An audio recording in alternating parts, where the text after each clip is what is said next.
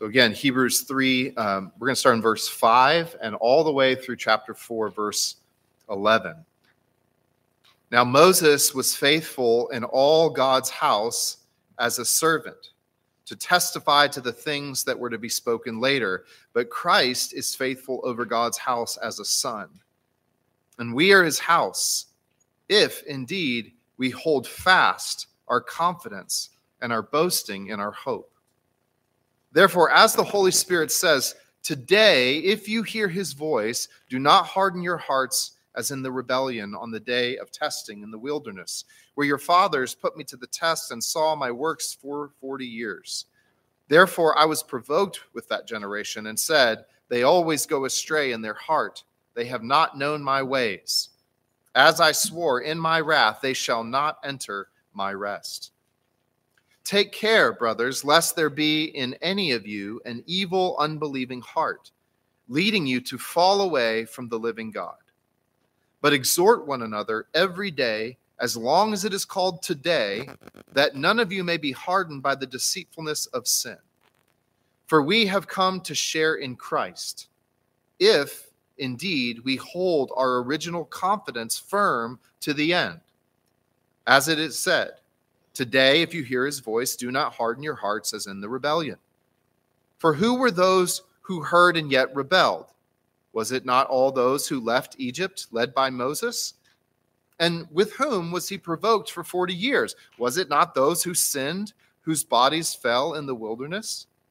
And to whom did he swear that they would not enter his rest, but to those who were disobedient? So we see that they were unable to enter because of unbelief.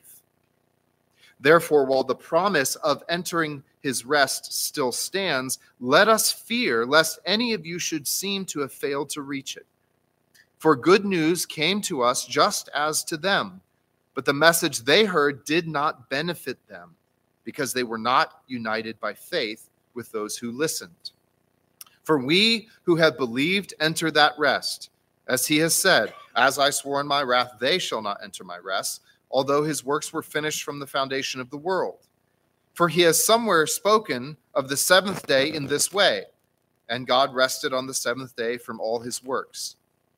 And again, in this passage, he said, they shall not enter my rest. Since therefore it remains for some to enter it, and those who formerly received the good news failed to enter because of disobedience, again he appoints a certain day, today, saying through David so long afterward in the words already quoted, today, if you hear his voice, do not harden your hearts. For if Joshua had given them rest, God would not have spoken of another day later on. So then, there remains a Sabbath rest for the people of God. For whoever has entered God's rest has also rested from his works as God did from his. Let us therefore strive to enter that rest, so that no one may fall by the same sort of disobedience. This is the word of the Lord. Thanks be to God. Let's pray together. Heavenly Father, we open our ears to you and to your word.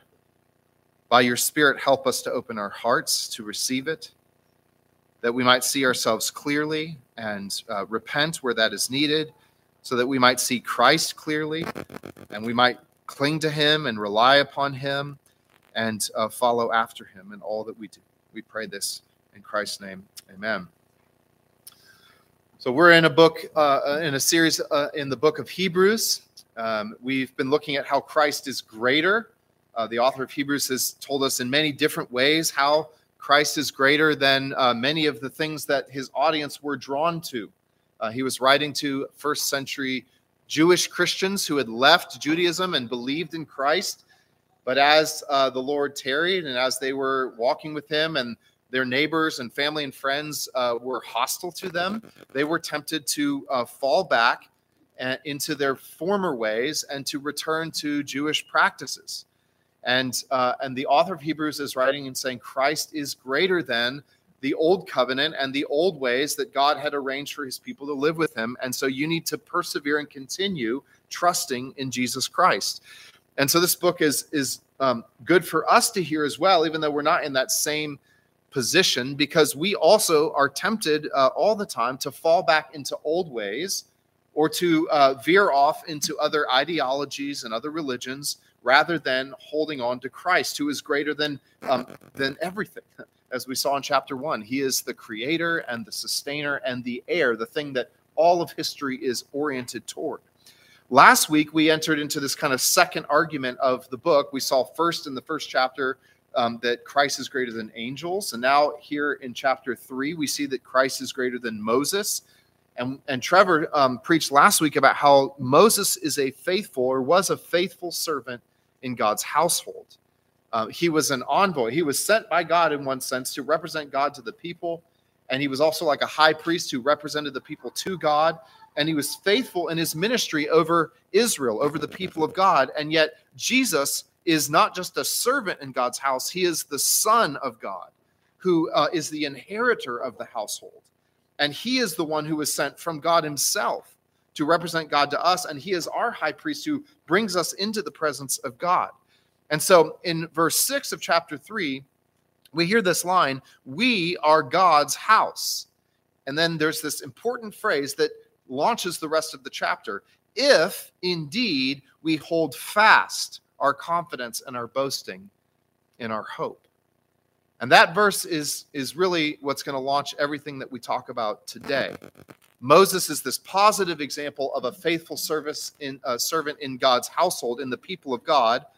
But now we get a negative example. Someone or a group of people who were not faithful, namely Israel. As they came out of Egypt, they were set free by God from slavery, and yet they grumbled, they rebelled, and they didn't enter into the promised land. That whole generation died in the wilderness. And so this passage is a warning to us. It is a warning that we must not fall away from the living God. That's what he says, the author says in verse 12 of chapter 3. Now, I got to be honest, it's not fun preaching this text today. These are not the texts you just love to dig into. It's a hard passage because it is a warning. It's a warning to the people of God. But all Scripture is profitable, and it's able to equip us for every good work that God has for us. And it's my job to, when Scripture warns us, to warn us. And so we're going to be thinking today about the issue of apostasy, that is, falling away from the faith, not holding on to Christ, not continuing to believe, but to turn away, to fall away, to leave the church, to leave God. And therefore, we'll also be talking about persevering, continuing in the faith. And of course, the question that's related to all that, which is how can I be confident that I belong to God? Assurance. All of this is wrapped up in our passage today. Now, there are kind of two big errors that we have to balance or be careful of when we start talking about apostasy and perseverance. First, on the one hand, is the idea that we can't have any confidence at all that we belong to God. This is something that a lot of Christian traditions, I think, live in. In Rome, especially in the medieval era, even to a certain degree today, there is not a real offer or comfort that we can truly know we belong to God. And that's true in other forms of Protestant theology as well. And so Christians are to go about their lives hoping that maybe they will one day enter into God's rest. The other error is maybe more common among us today, here in this room, based on a lot of the backgrounds I know you and I have, which is something like this phrase, once saved, always saved. That you go to a church, you hear a message, you get emotionally worked up, you walk down the aisle or you pray a prayer, and then you're told, okay, you're secure forever in God and you don't have to worry about this ever again. And no matter what you go on and do from here, you prayed that prayer. And so you're always saved. And that really doesn't resonate with our passage today at all. The passage that we just read a second ago warns us that it's possible to be part of God's people, visibly the church, to have in some sense experienced this power of God, but to fall away.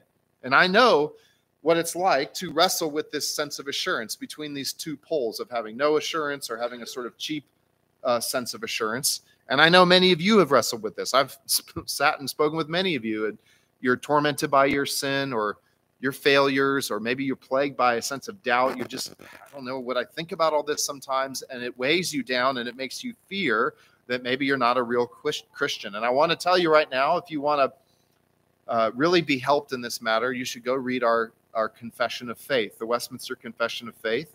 That is our doctrinal standard for our church and our denomination. Chapter 18 is probably the best and most balanced little piece of writing on this issue, and it's probably better than the sermon today.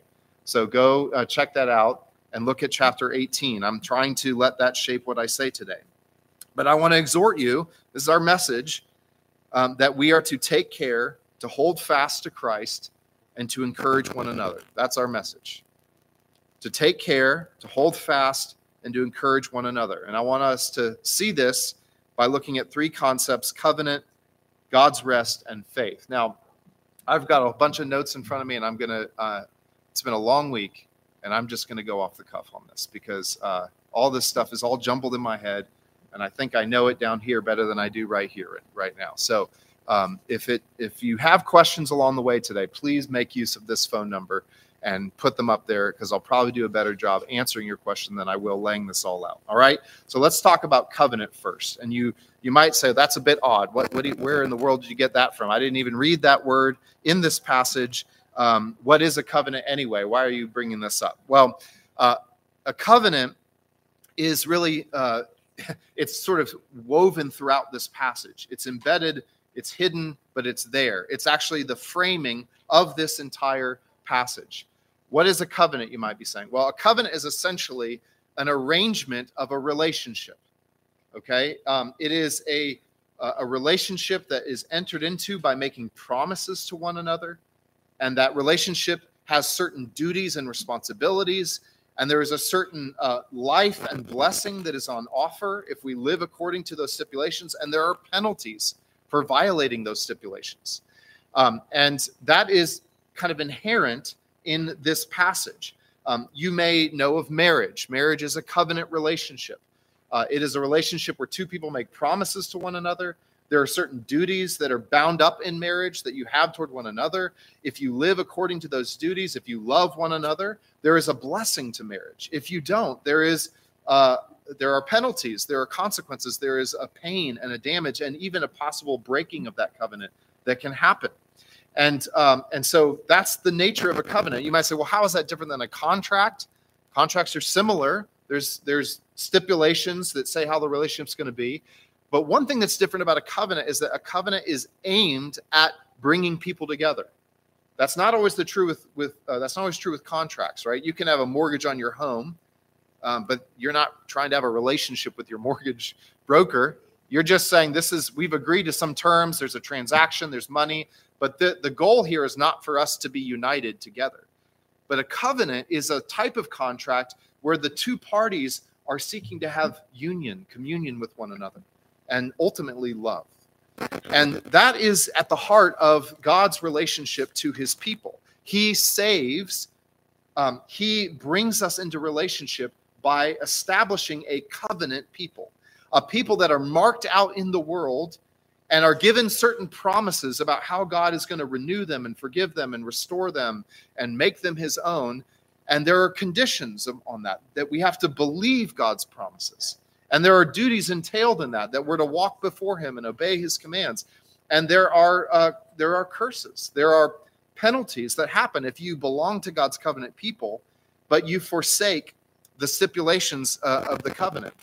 This is very different than how we tend to think about salvation very often in America today, where we think of it as purely an individual relationship, right? That's definitely a part of what the Bible tells us about faith in God and knowing Christ, is that we have to personally know God. And so we think typically, God relates to me directly, and the people of God is sort of, ancillary. It's sort of to the side of my relationship with God. I have to know God, and then maybe I go to church because that kind of helps me in knowing God. That's how we tend to think about it, but that's not the way the Bible presents it. In fact, that's sort of backwards. The way that God works is that he makes a people, and he says, these are the people that I'm going to be with. I'm going to be their God, and to know me, you have to join that people, and that's where you live and walk with me. And the entire passage we looked at today demonstrates this is the arrangement that God has in the world. the passage shows us that there's this parallel situation between Israel and the church even now. And so the entire thing we read relates the story of Israel, God's covenant people, coming out of Egypt in the Exodus, being brought through the waters of the Red Sea, and they're in the wilderness, and they're supposed to enter into the promised land, and yet they fail to do that. And so what we see is that group of people serves as a warning to the church today. In the Psalmist day also, this psalmist writes about that same time, and he says in his day, the same issue is going on. Israel's much farther down the road, and God is calling them to walk with him and believe in him and enter into his rest, and they often fail to do that in the life of Israel. The church is in the same boat. We are like Israel. We are a covenant people, and that means that visibly we have been marked out from the world through, for instance, baptism.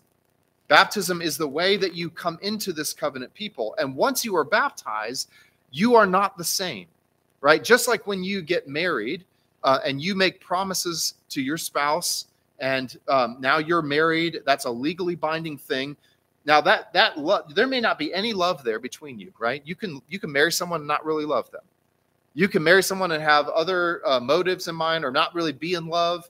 That doesn't matter. You're married because of those promises you've made publicly, and that will forever shape you. Maybe the marriage doesn't work out, but you're not going to go back to what you were before. You're now someone who has been divorced, and this marriage has fallen apart. That's that covenant, regardless of internally what's going on, it shapes your life, and that's how it is with the church as well. When you're baptized, you're brought into God's people.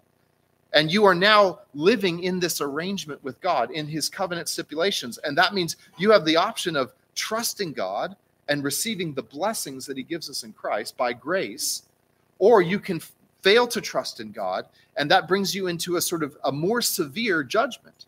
You have a greater knowledge of God, you have a greater knowledge of what's on offer, and if you reject that, that is different than if you had never joined God's people at all. So this is the key context that's woven throughout our entire passage, is this idea of a covenant. God saves through covenant. That is how God is at work in the world. The second thing I want us to see today is this concept of God's rest. And that's really, as I read it, you probably heard that over and over again. It's sort of woven through the passage as well. This passage is about the rest of God. And the author of Hebrews deploys this and develops this idea very carefully. He does it in several stages.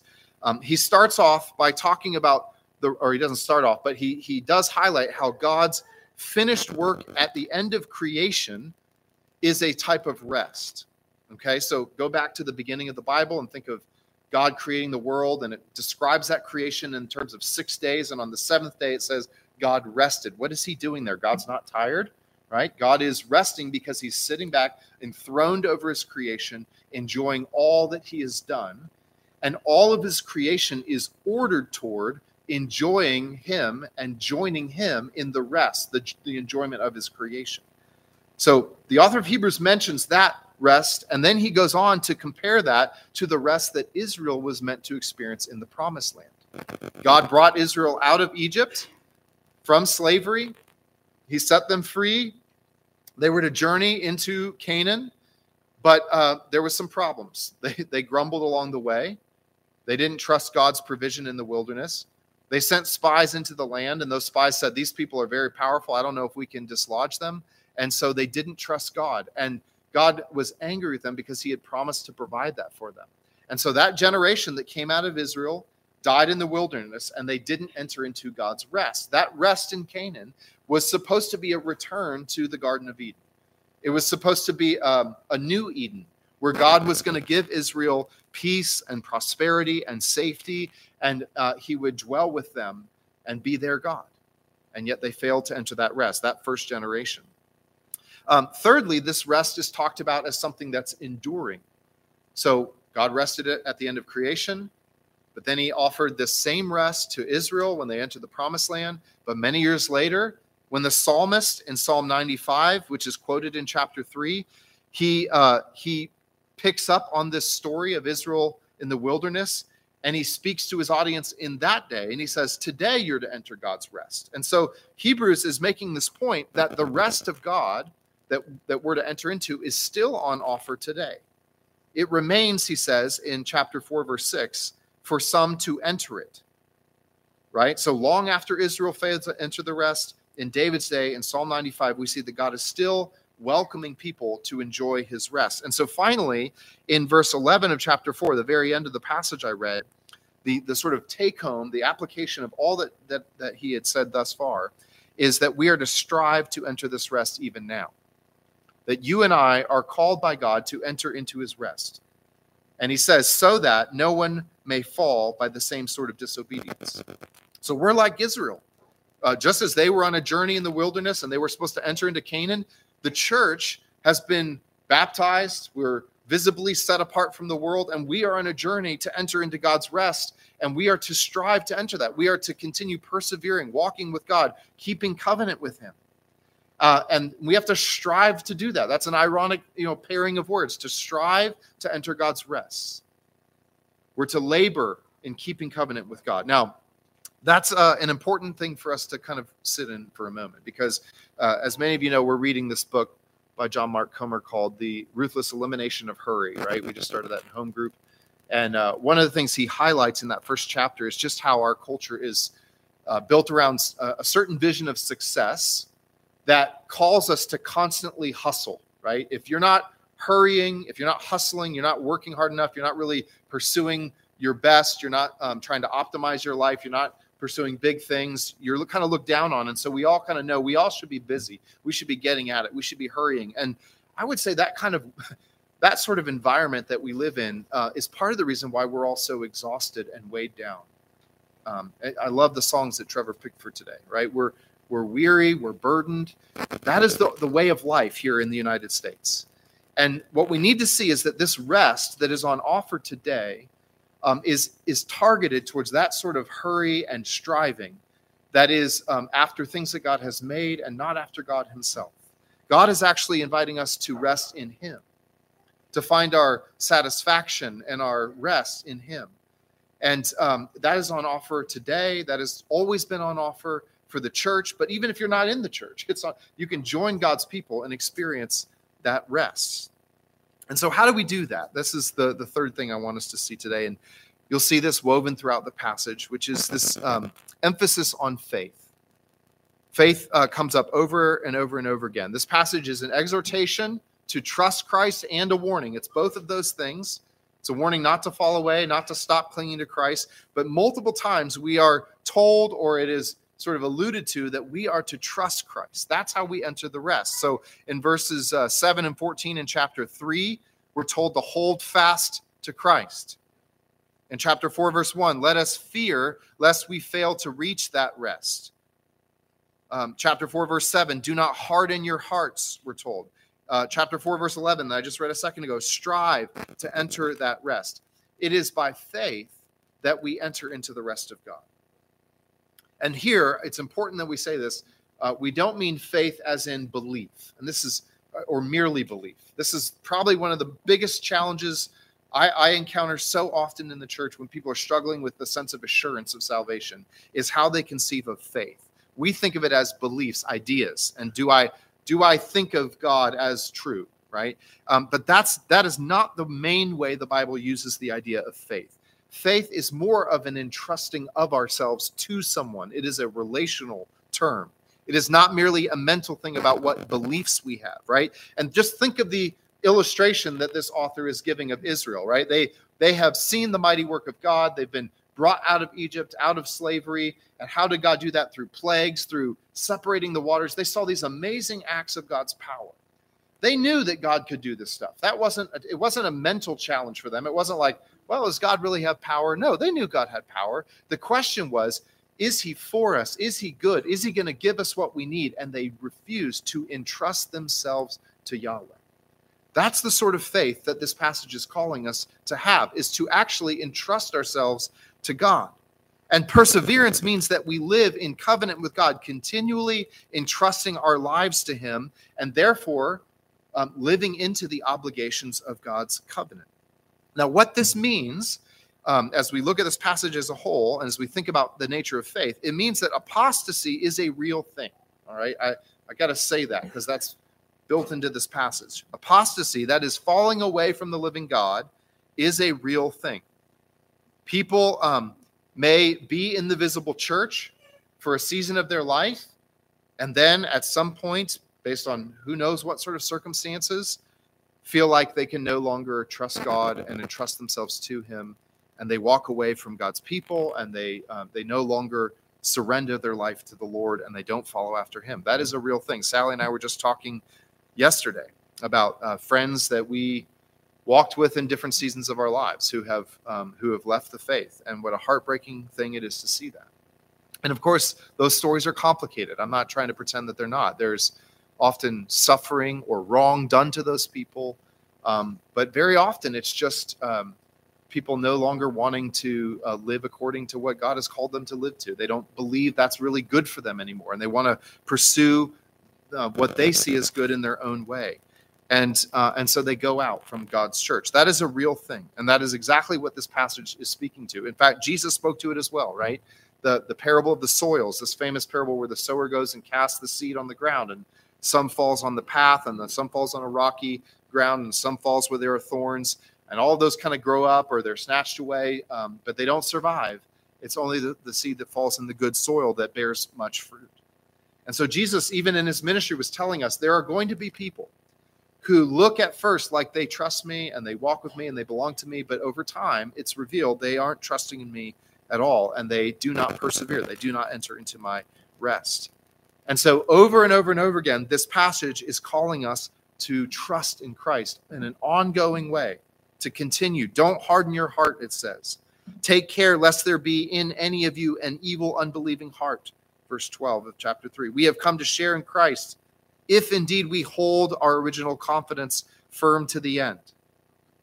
Chapter 3, verse 19. They were unable to enter because of their unbelief. Chapter 4, verse 3. We who have believed enter that rest.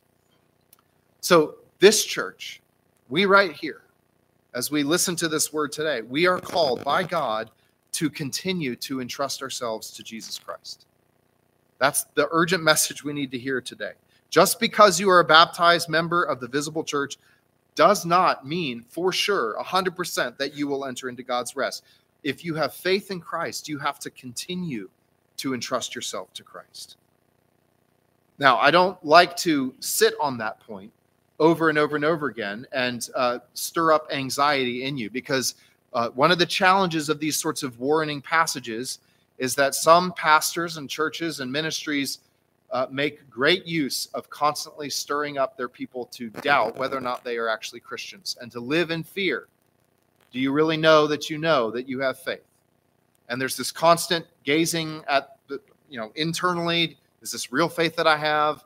Am I really a Christian? Do I really mean this? And of course, they're plagued often by doubts and well, I know I've sinned in the same way kind of for a number of years, and maybe that means I'm not really a Christian. So how do I know if I'm really a believer? How can I have assurance? And so I want to try to tie all this together and sort of put before you the most important thing that we need to hear today, which is that Christ is our confidence and our hope. That's what the author of Hebrews says in verse 5 and 6, that Christ is our confidence and our hope. He is the one who brings us into God's rest. He is the one that we confess. He is the one who is faithful to God. He lived completely, perfectly according to God's covenant stipulations, and he is the one in whom we find our rest. He is our home. He is our peace, our security. He is our access to the Father. Now, why do I say that? It's because he lived faithfully in covenant to God when Israel did not. Right? He was baptized. He went into the wilderness, as we just read a moment ago, earlier in the service. He went into the wilderness and he faced all that temptation, and he came out faithful on the other end. And he went into the promised land and conquered God's enemies, so to speak. Jesus should have entered into God's rest because he was faithful, and yet he went to the cross for us and endured the curse of death for all of God's people who failed to keep covenant. This is why God has grace toward us, is because Jesus was faithful to his people. He didn't forsake covenant, and therefore we can have the blessings of God's covenant despite our failures to keep covenant perfectly. So we have faith in him. We put our faith in him because he is the one who gets all the benefits for us as a gift. So you might say, all right, well, that still leaves me with this struggle. How do I know if I'm trusting in him, right? And the author does tell us over and over again, using that word today, he says, now's the time to put your faith in Christ, right? This is the moment. Don't wait. It's available to you now. It's urgent. It's an ongoing offer. But right now, you need to trust Christ today. Rely on him. But how do you know that you really have faith? Well, I want to encourage you not to spend all your time looking inward at your own faith and try to analyze it. That's not what this passage is calling us to do. It's calling us to look outward to the God who is faithful to us. And if you keep looking at him and you keep clinging to him, then you don't have to sit there and wonder what sort of faith you have, right? Hold fast to him. Look to him constantly. Remember God's promises to us. Remember Christ's faithfulness. And don't be plagued or don't be worried about the doubts that you might have. See, when we think of faith as an intellectual thing about ideas, then we tend to think that doubts and a lack of assurance means we don't have real faith, right? Did you follow me on that? But if faith is in trusting ourselves, it doesn't actually matter whether or not we have some doubts, right? If I say to my children, hey, I want you to do this thing this way, and they go, I don't really understand why you're telling me to do it that way. I don't get that. That doesn't seem right to me. I'm not sure that's going to work. But they do it anyway, and they trust me, then regardless of their level of confidence in the way I've told them to do that thing, it doesn't matter. They have exercised faith in me. And that's how it works with God as well. You may be plagued with doubts. I don't really know if God exists. I don't really understand how this stuff can work out this way. Evil seems like a terrible thing. How can God be good if evil exists? I mean, you can have all sorts of doubts. But if you entrust yourself to God in the midst of those doubts, that is true faith. And that's how you persevere. And over time, more understanding develops. That's the way we understand faith in the Christian tradition. Faith seeks understanding. But you're never going to have it all figured out. So, beliefs and having right beliefs is not what we mean when we talk about faith. We mean entrusting ourselves to God. So that's what I want to urge you with today. That we're to take care, we're to hold fast to Christ, we're to encourage one another. All three of those things are important. Take care. Back in chapter 3, verse 12, that's what we're urged to do. Take care that we don't have an evil, unbelieving heart. There is a sort of self-examination that should go on in our lives. But it's not analyzing faith. It's looking at the overall trajectory of our life. Am I headed towards the promised land? Is that the life that I'm living? Am I entrusting myself to God in where I'm aiming? Have I seen the Spirit of God over time developing godly character in me? Have I seen over time my desires begin to change and I find myself less drawn to these things and more drawn to these things? Am I more humble than I used to be? Am I quicker to repent? Those are the things we're supposed to look for. Take care that we don't have an evil, unbelieving heart. And then he says, hold fast to Christ. He's our confidence and hope. Let 10 times let us look at Jesus and only one time looking at ourselves. And then thirdly, I want to highlight this last thing in chapter 3, verse 13. We're told to exhort one another every day. And this is contrary to the way we think about this whole topic as well. This whole time I've been talking, you've probably been thinking, this is up to me. I've got to persevere. I've got to trust in Christ. And while that's true, the author of Hebrews says that this is a communal effort. That our perseverance is something that is affected by all of us working together. And that's one of the reasons why the church is so important to our perseverance, is that we need one another. We need to exhort one another and encourage one another. Sometimes we exhort one another and we say, watch out. The direction you're headed is not good. That's dangerous. That leads to death. That's not right. But other times we say, take heart. God, Christ has bought you. You belong to him. Yes, I see you struggling, but you belong to God, and he is with us. And we can do this together. Let's keep going towards Christ together. But we actually do have to keep one another, so to speak. We are our brother's keeper.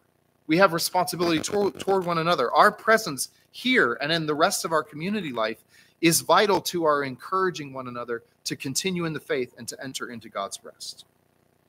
So with that, I probably raise more questions than been answered. So I hope you've asked me some, or you can talk to me after the service over here. I'll be happy to answer them. But let's go to the Lord's table, where this new covenant, this arrangement that God has made with us through Christ is celebrated and received by faith.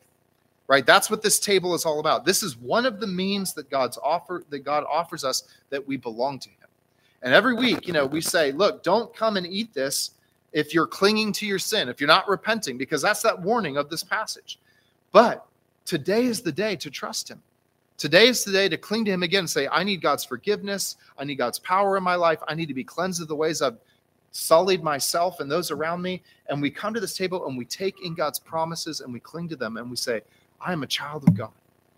God is faithful to me. He sent his son to give his life for me, his body up on the cross. He shed his blood to cleanse me. And we take those promises in. And this is an anticipation of the rest that we will one day experience when we feast in the very presence of God. So let's pray together.